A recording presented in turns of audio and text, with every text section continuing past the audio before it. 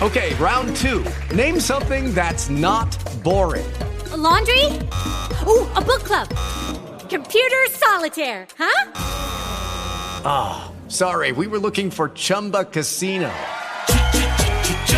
That's right, ChumbaCasino.com has over 100 casino-style games. Join today and play for free for your chance to redeem some serious prizes.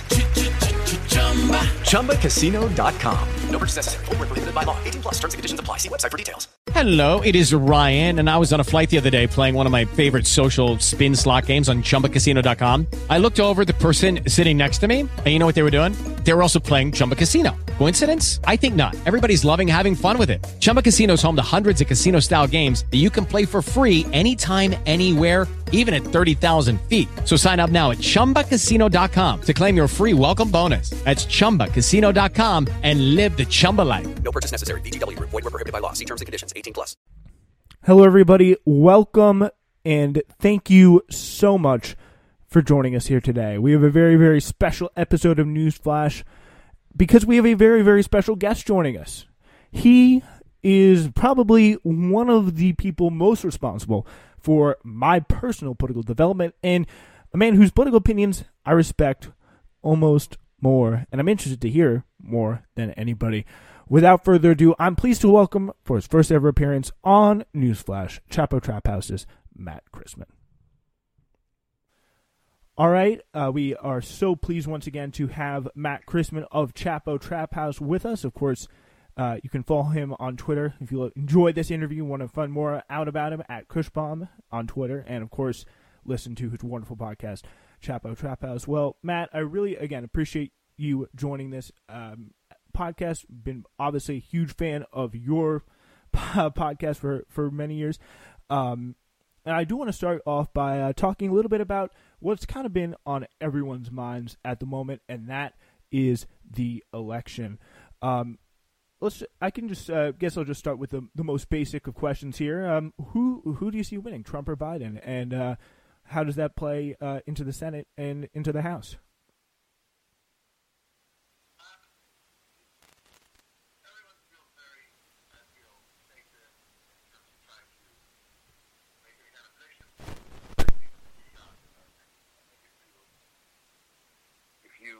Filter out the anxiety and that trauma, and you just look at the data, it does look to me like Biden's probably going to win. And that means that the Democrats will probably also win the Senate and hold on to the House.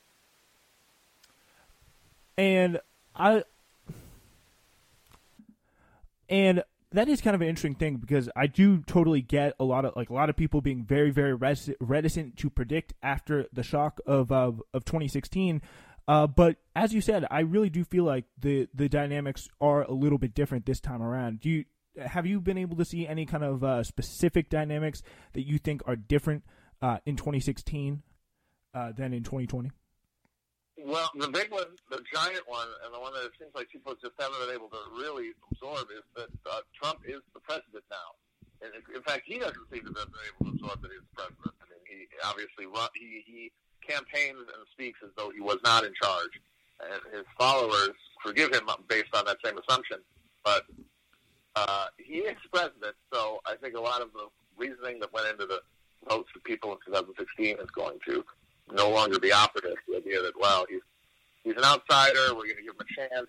He's had his chance, and things are pretty bad, and you really have to have bought into a lot of his presumptions in order to absolve him of responsibility for that, which at this point, I don't think enough people have.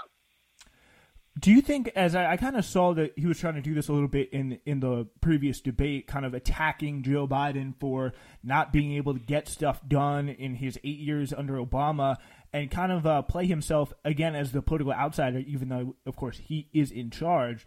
Do you think that still, though, does kind of work for some people just because he has such still a hostile relationship to all the kind of big forces of power, like the same forces that he railed against in 2016, he's railing against and pissing off now, as in the media, like the liberal elites? Do you think that's magic is still in the air?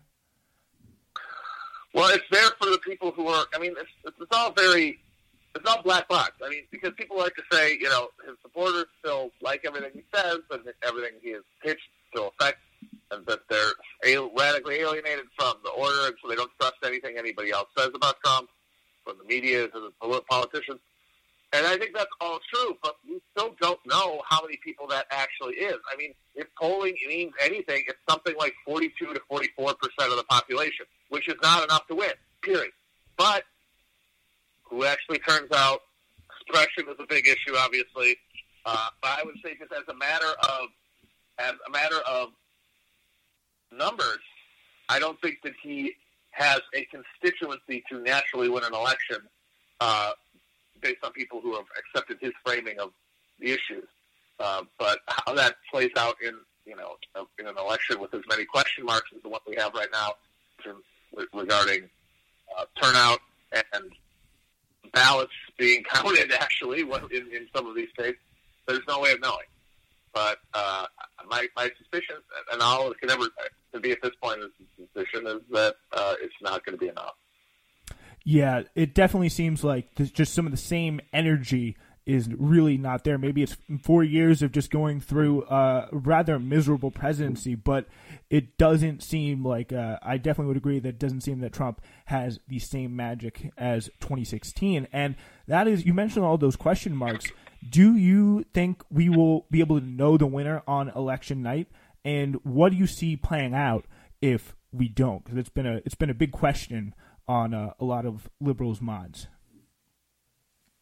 There probably won't be enough. I don't think that anyone. I think everyone is too gun-shy now to call anything on election night, even if it looks pretty clear. Mm-hmm. My guess is that the broadcast will sort of peter off at the end of the evening on Tuesday with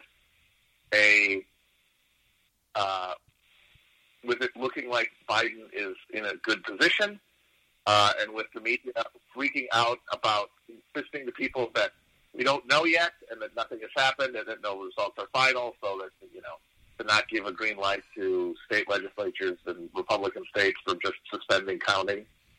But I honestly don't think it will be too long before the call happens. If there's anything like a 10% Biden victory, which has been pretty consistent in polling right now. Yeah, I saw a poll almost like really that made my eyes widen this morning. Trump being down by 17 points in Wisconsin. I don't even know if that definitely won't hold. But I think just the biggest question will be, and it seems like a kind of a tall order, but do you think that the Trump campaign can convince enough people that these mail-in ballots are fraudulent? For example, in kind of a red mirage scenario where there's a bunch of kind of in-person red votes and then the blue votes over time start to trickle in. Do you see Trump as having kind of enough institutional power and enough pull to say, wait a minute, we can't let these votes continue? They're fraudulent? Well, he'll say that. I don't think there's any question he's going to say that.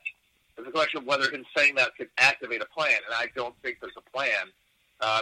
Largely because it would have to be done at the state level. It wouldn't be able to even be coordinated by the federal government, and so you would need GOP leaders in state legislatures in some of these places to come together around some sort of justification for stopping counting, and then be able to hold the caucus together to prosecute that in a very short period of time. And I don't know if the will or the capacity to do that exists.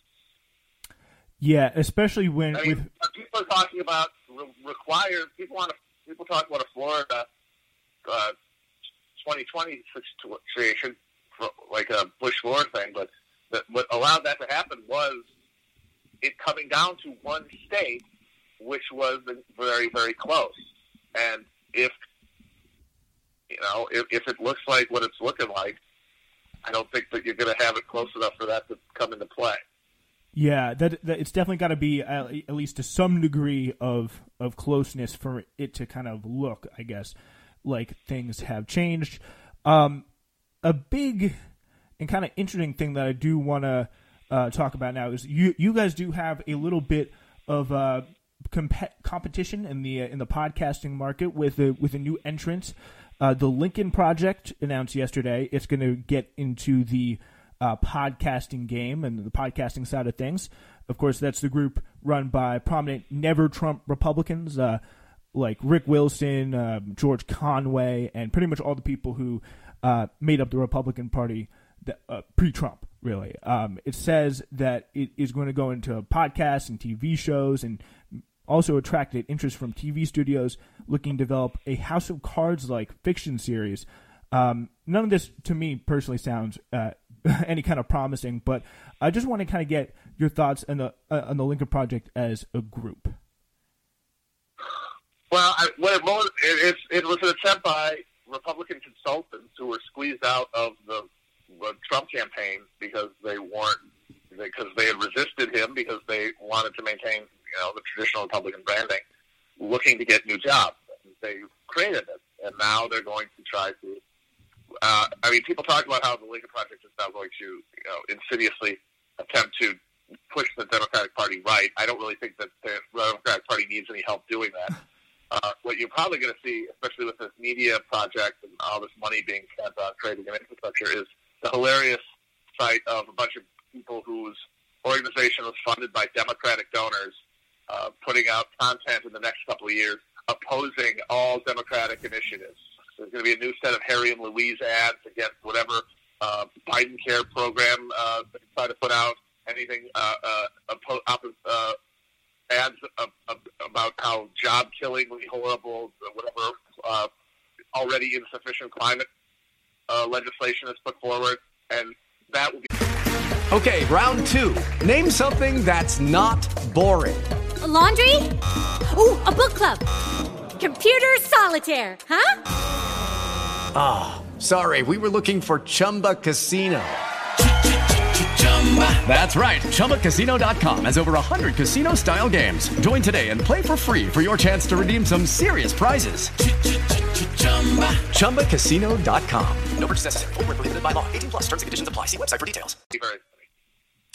Yeah, a lot of people who probably donated in kind of a frenzy right about now are most likely going to be regretting it a couple years down the road. I definitely see where you're coming from on that. But this kind of big and interesting move, that I think does kind of look on its face principled to a lot of people, like standing down from the Republican Party that's been your whole career. Like it does on its face seem like you're giving up a lot if you're someone like Rick Wilson or George Conway, who has kind of had to disassociate themselves from a career and a circle that they've held kind of their whole life. Do you buy that this is like a big sacrifice? And what do you say to people who say, "Oh, well, they're giving up a lot"? Like it's not just about the Monday. What? They're sure as hell not giving up money. They're not giving up influence. They're just switching parties, which at the end of the day, it means nothing. These people are political gargoyles. Their job is to sit there as a intermediary between the money of the ruling interests in this country and the political parties that carry out their will. That's all that they exist to do. That flow happens in both parties, and which party they're next to while they help facilitate it doesn't really matter. Yeah, definitely kind of representative of the neocons moving from Democrat to Republican and now seemingly shifting back to Democrat. And that has been an interesting trend that I think a lot of people have been pointing out, of how the Democratic Party has almost gotten Lincoln Project-ified almost with the inclusion of these Never Trump Republicans and also these former suburban Republicans. Do you buy that there's this realignment happening where we see kind of the former working class base of the Democratic Party leaving, either to become disengaged or join the GOP, and you see suburban Republicans moving Democrat? Do you think that is kind of a figment of people's imagination, or is that kind of going to be the broader political trend over the next few years? We'll have to see what the votes ends up being, but some polling and a lot of the results in elections that have happened since 2016 seem to suggest that there is a move from well-off suburbanites away from the Republican Party on cultural grounds, and a movement of some, especially non-white working-class people towards Republicans on those same cultural grounds, which is a phenomenon that will either be exacerbated or hindered by the Biden presidency. I mean, it all depends on what you think the Biden presidency is going to be. You think that it's going to be austerity with a diversity patina? If you think that, then I think that it's likely this trend will intensify, and you will you potentially get to a situation where race is indeed polarized in the politics, and we have a working class versus sort of I would say broadly, college-educated versus non-college educated political parties. And that will transcend race and other factors, and on all arguments and all differences will be along cultural lines, while the question of government, economic policy, resource distribution is taken off the table as both parties have just are subsumed by a eternal austerity emergency that will never be changed. Do you see kind of the working class, the by definition working class of this country, do you see them drifting in towards more the Republican Party, or becoming less and less politically disengaged, or where do you see that going? I think you're going to see largely disengagement from basically everyone, except for people for whom politics, they have enough slack in their life and enough free time and enough leisure to, as a distraction, as a piece of ego formation, indulge in having political ideology. So I think that you're going to see largely a disconnection, which you are. 2016 was certainly a part of that. I think you'll see more turnout this time because of COVID and things, but I think that if Biden's presidency is anything like it appears to be shaping up to be, it's only going to lead to a further mass desertion from politics.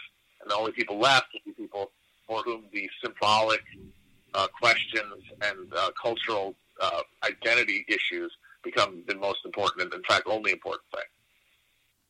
Yeah, it definitely does kind of get really a sense of just all type of economic or kind of just like resource-driven political issues and debates will kind of be pushed out to the forefront, and it'll almost be a lot about like the kind of the respectability versus the kind of not being politically correct. Do you see those kind of being the two main dividing lines of the parties in the future, and less about like policy that actually affects people's lives? I have no idea what the real fault lines will be, but I know that they will be epiphenomenal to whatever is making people actually miserable in their lives. That's for sure. They will be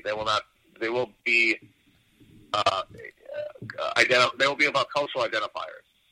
The specific ones I don't know, because it's going to be determined by like events and conditions. Like this was supposed to be, immigration was supposed to be the flashpoint of the Trump presidency, and it was for 2.5 years. But now it's BLM and Antifa because of George Floyd. So similar things are going to happen, and I can't predict what those are going to be. But I do know that the fault lines will be about how you define yourself in relationship to these cultural trends, because all other politics is going to be subsumed.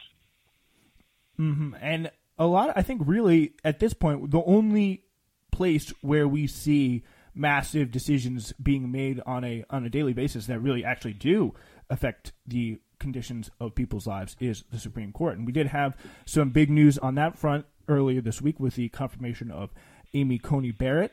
In terms of the Supreme Court and the impact that it has, what impact do you see it having on on the short term? Do you see it?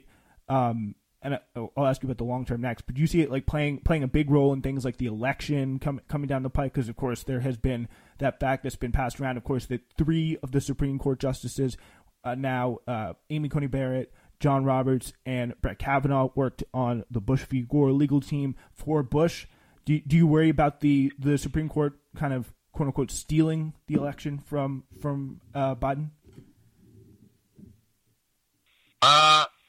Once again, it has to be close enough. They'll try if they can. I just don't think it'll be close enough. But if it is, they will. I mean, I don't know. It's like predicting things is kind of a mug's game, and it really does seem like it's more just for entertainment value than anything. Yeah, and in terms of the long-term impact of the Supreme Court, obviously we know it's going to have such a big deal and such a huge effect and impact on the policies that shape Americans' lives. What reform do you think should be pushed for, kind of from the left, in terms of making the Supreme Court more equitable, or fixing it, or whatever the word you want to use, or is it past? Is it just to the point of no return? I mean, the left doesn't really have anything that they can do in the near term. I mean, the Democratic Party has defeated them, and they have no influence within it. So they're not going to be able to pursue any policies regarding the Supreme Court in the near term. I do think any kind of burgeoning political challenge to the current system should involve a wholesale challenge to the constitutional order as such, which of course would include the Supreme Court. And does that come in the shape of like a packing the Supreme Court, or limits to the powers and maybe term limits on the Supreme Court? Well, term limits would be if you're classic like liberal, compromise reform, and if that might get pursued as some sort of stop in a few years if the Supreme Court is proving itself to be completely an obstacle to anything, and there's like a popular that there's a popular commitment to. But the main question, the main things you could do to the Supreme Court, of course, you could, beyond like just term limits, which just really changes the future calculus around appointments. It doesn't really change the reality of the 6-3 majority. Is obviously increasing the size of it, reducing its veto point power, like reducing its Marbury versus Madison self-imposed ability to simply strike legislation, or to abolish it completely. And as I said, the constitutional order as such is an impediment to any kind of democratic governance in this country. A movement that is challenging this system should challenge all of it, and I don't see what's salvageable about the Supreme Court as such, or why it should be maintained as it is. So, that's not going to happen because we don't have a left in this country, but certainly what I would like to see happen.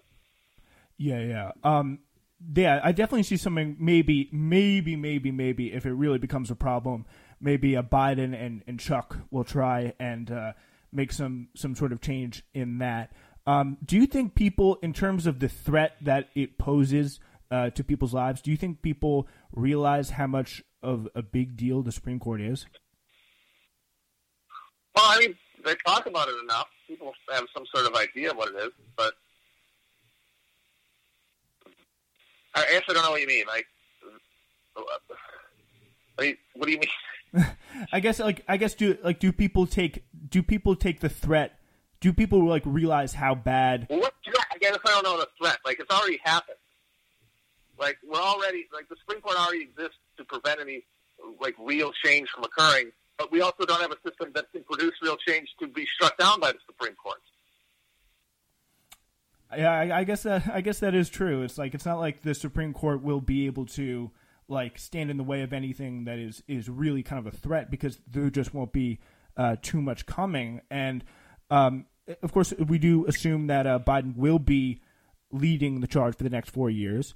And what do you see kind of the policy coming out? What can we expect from a Biden administration? Will it be kind of more comparable to Obama, or will it be something that we haven't really seen? It's a new front entirely. Probably some sort of bill to make voting easier, because that helps the Democrats and maintains their vote share, which is something they actually care about. But it would be very funny to see it instantly overturned by the Supreme Court, which could very well happen. Yeah. And then probably some sort of attempt to shore up Obamacare with a most likely fig leaf and fake public option, or just an intensification of subsidies or something, and then some sort of non-binding climate concept. I don't know, but it won't be sufficient. That's all I do know. The specifics of it, I don't know, are going to depend on specific election outcomes and who ends up in the Senate, and I don't know. But it won't be sufficient to the moment. That's all I can say. Yeah, that is something that we can probably almost always assume with the Democratic Party. Do you see, in terms of challenging and pushing Biden to the left, where do you see that energy mostly coming from? Do you think it will be effective pushing from some figures in Congress like the AOCs and Ilhan Omar's and the new kind of squad figures of the world, or will that mostly come from, if at all, organized like forces of people, like activists or unions, for example, or I don't know? There's going to be a significant period of just exhaustion if Biden gets in, where there will be a total demobilization of everyone politically, and Biden will just be able to essentially set his own agenda, I think, or the people who are in charge of his candidacy will do that. The insufficiency of the response will eventually provoke some sort of resistance, but I don't know why we should assume it would be any more effective than the resistance to Obama's rightward government, which was ineffective and unable to push him in any direction. I guess, I would say, in terms of my kind of like the case for optimism, that people are a lot more like, they're more, I think, aware of the situation. Obama was, of course, pre-Bernie Sanders, and there's not as big of a coalition, but there's more people out there who are actively wanting to see things pass, like the Green New Deal or Medicare for All, or something like that. So, but you do see some a kind of a period of going back to sleep. So that's why if Biden wins, that's going to be a big reason, is because people just want everything to be calmer. They're not ready to be in a state of constant political war the way that Trump demands them to be.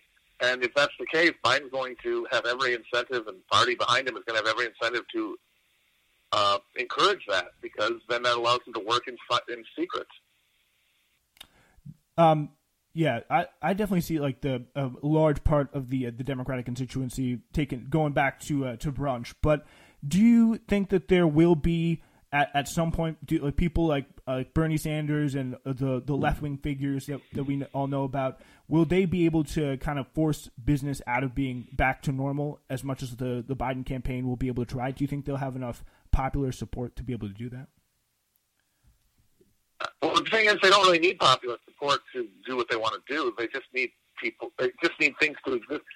There has to be some sort of intervention in the form of a concerted and organized challenge to politics in order to force any diversion from maintenance of the status quo. And there doesn't seem to be anything like that on the horizon. So at least for now, they're going to get to do what they want. And do you think, I'm talking more about do you think Bernie and people like that, do you think they'll be able to stand in the way, or at least even try and stand in the way of some of the worst parts of a Biden agenda? They can try, but in what sense? What are they going to be able to do? Maybe I can't see much more than kind of raising a public stink about it. But in terms of, do you see some a candidate maybe I don't know, AOC running, or should the left try and put someone up like a new Bernie in 2024 to challenge the Democratic Party? I don't know. It's going to depend on how people respond and how the economy responds and how COVID goes. How much people are willing to take. These are all questions that are not determined yet, and I don't know. The current trajectory, I would say no. I'd say that presidential politics is a dead end right now. That Bernie showed the limits of it, and that the Democratic electorate is pretty much, at this point, willing to do what their party tells them to do, as opposed to vice versa, which means there's no real way to challenge their prerogatives. But who knows what's going to happen in the next 4 years when it comes to a economic and crisis and how public health and climate crisis continuing to refuse to allow people to go back to normal. But once again, I don't know the specific contours, so I can't say. Well, what do you think we can kind of do to break that spell, or not necessarily we as in you and me, but as in kind of like the quote unquote left of the Democratic Party? What is the best way to break that spell if it's not through progressive politics and in terms of getting people to a more left wing agenda?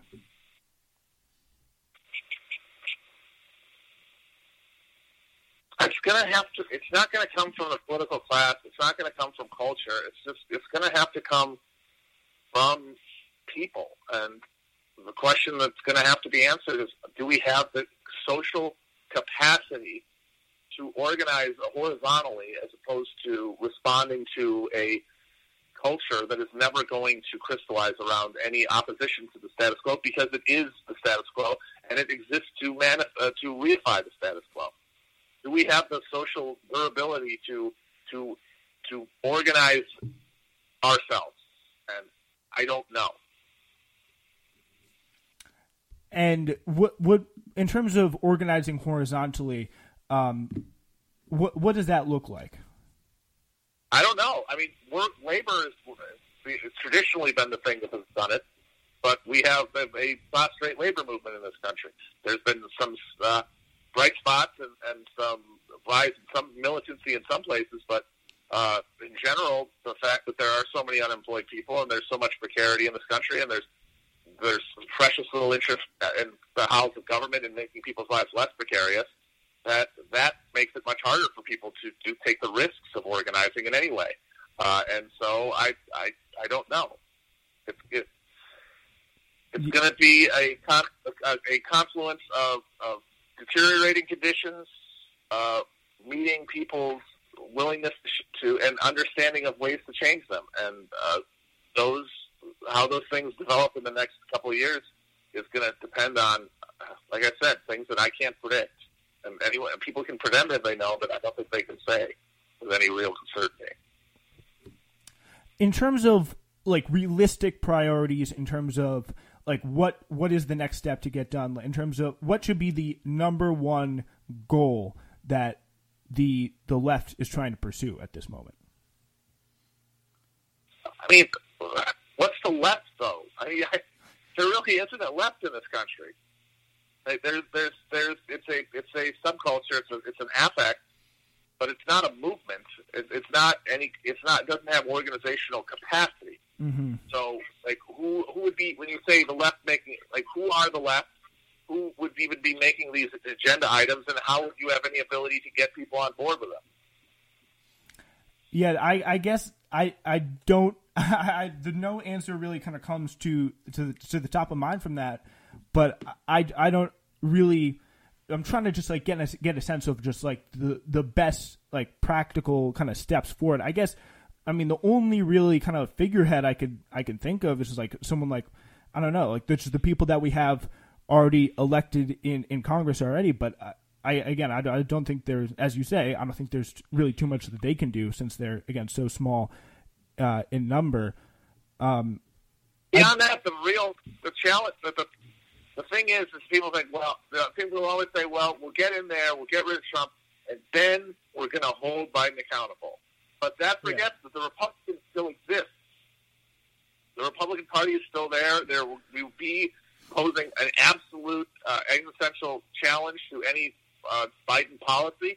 And so the pressure to support Biden in the face of the worst Republicans that is supposed to be, the reason that we can't ask him to do anything on the campaign trail, you can't make demands of the campaign for promises for the term, that's still going to be there. That dynamic doesn't go away after the election. And so I don't see how anyone in government is going to be able to get away from that trap of being forced into discipline by the very existence of the ravening Republican mob waiting to disassemble everything. Yeah, it really is very kind of easy to imagine somebody like any of the kind of like representatives or left wing figures in Congress being very easily kind of pushed back into line on any of this. Do you kind of worry about kind of left wing ideas in terms of like the principles of like like the theory aspect of it? Do you worry about that kind of being like too inaccessible for people? I'm sorry, you cut out a little bit. In terms of it's just like it's with a lot of times people are like, oh, I really love the left wing ideas. Like I really love like Medicare for all. I love $15 minimum wage, like unionization, whatever. Do you worry about like and people get into that? Do you think that the left could be kind of more like the barrier? Do you worry about like the barrier to entry for people getting into like left wing politics being a little too high in terms of people like feeling pressure, like read the theory and all that stuff like that?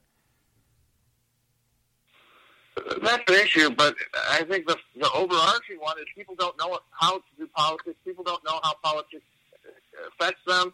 They can't conceive of politics. They live in a hyper-normalized, the capital realist world where the horrors of their life are just naturally occurring, or are, even if they recognize them as political, do not recognize politics as a shiftable, changeable, or challengeable structure.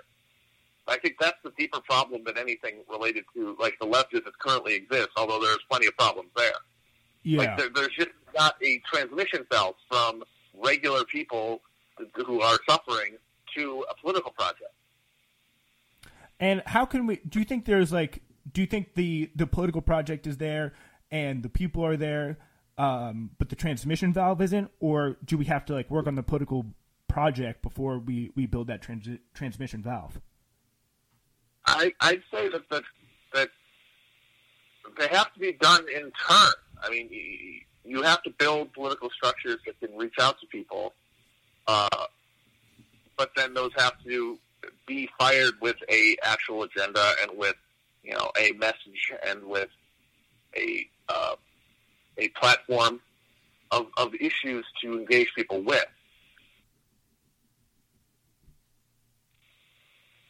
Oh, okay. And in terms for, I think you may have cut out there a little bit. I'm not sure, but in terms of a like transmission valve, like what is that? Like in terms of political project, like can you be a little bit more kind of specific about those things? Like what do they look like in practice, or are we close? Are we too far away from those to even kind of really get a clear picture of what those would look like? What does what look like?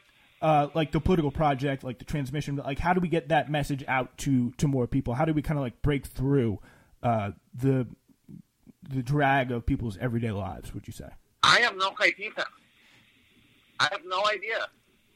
I really don't. This has been the thing that since Bernie's campaign ended that has stuck in my head the most is that people just were not paying attention. The people who needed to pay attention were not engaged with it at all. It did not penetrate in any way. How you change that? Bernie was doing what everybody, including myself, thought should be done. Talked about people's real lives. Talked about things like healthcare and dwindling, and the inability for people to live on the income they were making from their jobs, and the dwindling power of workers to control the conditions of their labor. And people weren't paying attention. What other than that would work with a higher amount of profile than a presidential candidacy? I don't know. Yeah, I feel like, if Bernie, like that just to me seems to be the best way, I guess, to do it. The only way that, as you said, that can be thought of to do it in terms of profiling, getting people out there. Do you think people weren't paying attention because Bernie and the campaign weren't reaching them effectively enough? Or did you see that as kind of more of a just the walls are too thick to break through? I would say that the political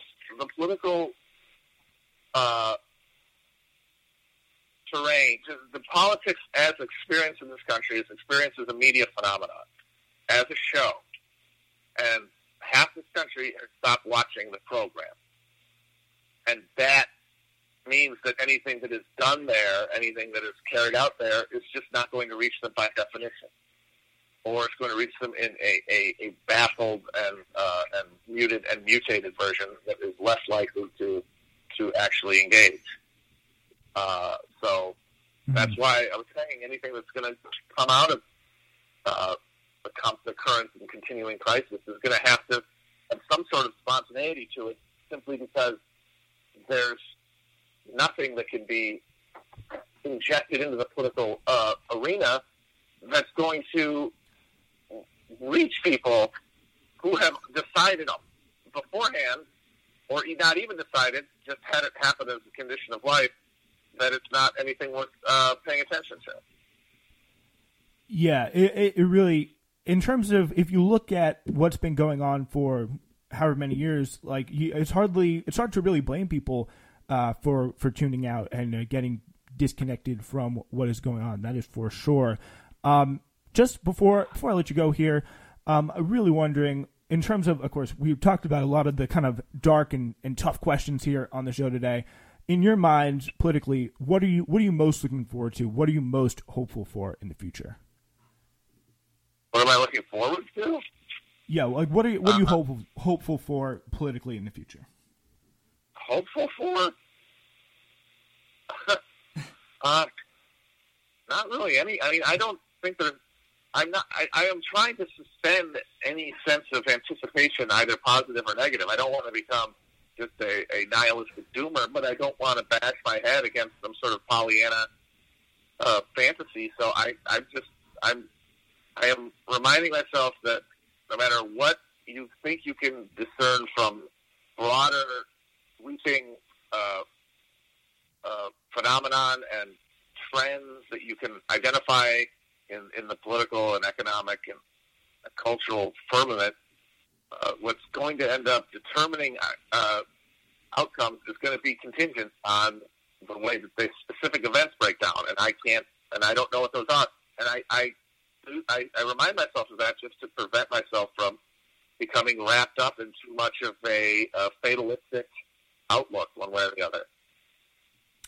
Yeah, I definitely think that makes sense. It's like it's very easy to get ahead of yourself, but it really is probably more effective, I guess, to take things day by day and look at each event, I would say, like as it plays out. Yeah, exactly. All right. Matt Christman, thank you so much for joining us today. Really, really do appreciate it. Hope we didn't go in too many circles there, but again, really, really appreciate you joining us. Big fan of your show, and of course, that is Chapo Trap House, and follow Matt on Twitter @Cushbomb. That's been Newsflash for today.